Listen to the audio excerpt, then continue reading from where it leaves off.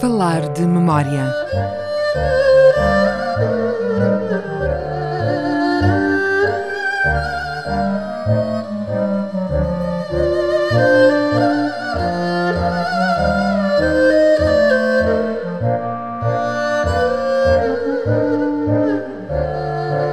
Viva, sejam bem-vindos a Falar de Memória, sempre com João Guedes. O meu nome é Hugo Pinto, regressamos hoje a uma das famílias que marcou a história de Macau. Falo da família Lou. No anterior programa recordámos o patriarca, Lou Cao, que acabou em desgraça e arruinado. Hoje lembramos o filho mais velho, Lou Lim Yoc, que seguiu as pegadas do pai, afirmando-se também como um grande magnata e acabou mesmo por superar a fortuna do progenitor, João. Exatamente, Lou Lim Yoc. Ora bom, contamos aqui a história do pai dele, Lou Cao, que era um homem que veio de baixo, subiu a pulso e de maneira que lá conseguiu comprar o lugar de mandarim, utilizando um letrado para fazer os exames por ele lá em Cantão. Ora bom, Lou Lim Yoc, o filho primogênito, não era nada disso. Lou Lim Yoc era já um homem culto, segundo as descrições da época. Há uma descrição interessantíssima que eu encontrei na Torre do Tombo, no arquivo de Salazar, que é uma notícia, um obituário, do jornal Correio dos Açores, de 1927, por aí. Um artigo muito bem escrito sobre o Lou Lim Yoc, a morte do Lou Lim Yoc e a consternação que ele gerou em Macau. Ele morreu precisamente em 1927, tinha 49 anos. Exato. Ora bom, o artigo está muito bem escrito e eu diria que quase de certeza terá sido escrito pelo bispo Dom José da Costa Nunes, já porque o jornal é açoriano e Dom José da Costa Nunes tem aquela forma de escrita. E então faz uma descrição interessantíssima do Lou Lim Yoc, do palacete dele ali no jardim de Lim Yoc, da grande coleção de preciosidades que ele tinha nos seus pavilhões, naquela casa que ainda hoje lá está, no Jardim de Lim Yoc, mas também na outra casa que está na Travessa da Sé, lá em baixo. Essa é hoje em dia a casa de Lou Cao, junto ao Leal Senado. Exatamente, pronto. Essa era a casa onde ele residia normalmente, estava ali no centro da cidade. Esta aqui era a mansão onde, por exemplo, os grandes dignatários da China, não era só o Sun Yat-sen, o Sun Yat-sen ficou lá, mas havia outros, quando eram os governadores da China, que vinham cá nessa altura, portanto, antes de 49, o relacionamento de Macau com a China é um relacionamento muito próximo. A fronteira não era aberta, mas era quase, de maneira que, preciso dizer-se que as pessoas daqui tinham como divertimento ir caçar aos fins de semana do outro lado das portas do cerco. E saíam daqui armados com as suas caçadeiras, que não... Mas às vezes corria mal e eram apanhados pelas autoridades chinesas sem autorização. Exatamente. E era preciso ir lá resgatá-los. Exatamente, ora bem. Isso, mas diz bem, depois de 49 as coisas alteram-se por completo e as portas do cerco passam a ser ali de facto uma porta do cerco, porque não passava nada, nem para lá nem para cá. Ora, Lou Lim Yoc era um homem que cultivava as relações que vinham já do pai dele, relações políticas. Lou Lim Yoc foi essencialmente um político. Ele foi o antepenúltimo, o penúltimo líder da comunidade chinesa de Macau. A seguir vem um outro que esteve pouco tempo, eu creio que foi Olin Vong, não tenho a certeza.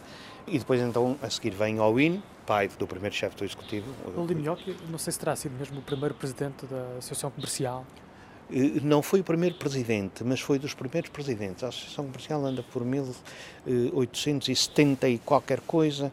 Na altura era a Câmara... Exato, Câmara de Comércio.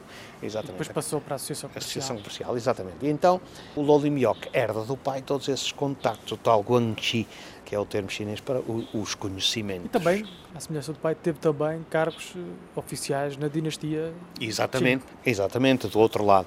Ora bom, o Lou Lim Yoc é tão só o homem que aqui se dá com Sun Yat-sen, ele é muito mais do que protegido, é um protetor de Sun Yat-sen aqui em também ajudou a financiar a campanha revolucionária republicana. Exatamente, mas portanto ele dava-se muito bem e tinha acesso e era associado a empresas comerciais com os grandes líderes de cantão, que depois muitos deles acabaram primeiros-ministros e ministros no governo central.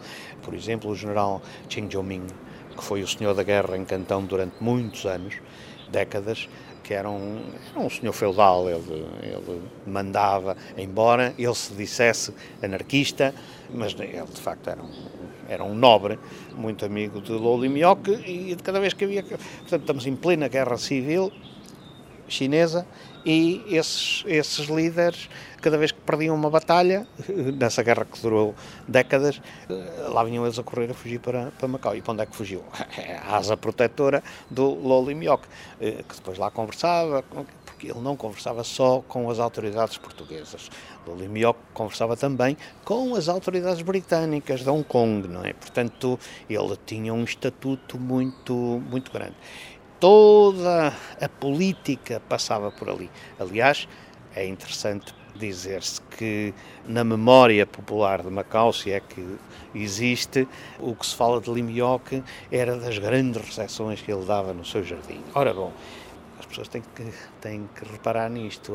Ele não dava as recepções por dar, ele dava as recepções porque era nelas que ele tinha os seus convidados de honra. De exercer a sua influência. Exatamente. Lá voltamos outra vez ao tal Guanxi chinês, tudo aquilo, toda aquela gente se encontrava. Rede de relações pessoais, tão importante. Exatamente. E portanto, até 1927, até ao fim da vida, Lô Limioque foi sempre um homem de uma dimensão que extravasou largamente Macau, uma figura que depois, curiosamente, perdeu-se, e hoje praticamente o que se sabe do Lô Limioque é o jardim e a placa que lá está. Ele perdeu também a concessão do jogo e a ruína veio depois. Pois, exatamente. Portanto, que aliás é também uma tradição em Macau, que é a falência destas figuras, enfim, cheias de dinheiro, com grandes interesses comerciais, industriais, etc, não só em Macau como noutros sítios, e depois... A ascensão e queda. Os chineses têm até um ditado a este propósito, dizem que a fortuna familiar não dura mais do que 3 gerações, a primeira ganha, a segunda gasta e a terceira tem que começar do zero. E aqui temos um exemplo em Lô Limioque, que de facto este foi a segunda geração que desapareceu. Assim recordámos, Lô Limioque foi uma das figuras proeminentes da história de Macau entre o final do século XIX e o início do século XX, juntamente com o pai, Lô Cao, dominou o jogo e formou também então com o pai aquela que é a primeira geração de reis do jogo de Macau. Pode seguir-nos em memoriamacau.blogspot.com e no Facebook basta procurar por Falar de Memória. Estamos também na página eletrónica da Rádio Macau. Obrigado, João. Até para a semana. Obrigado, Hugo. Até para a semana.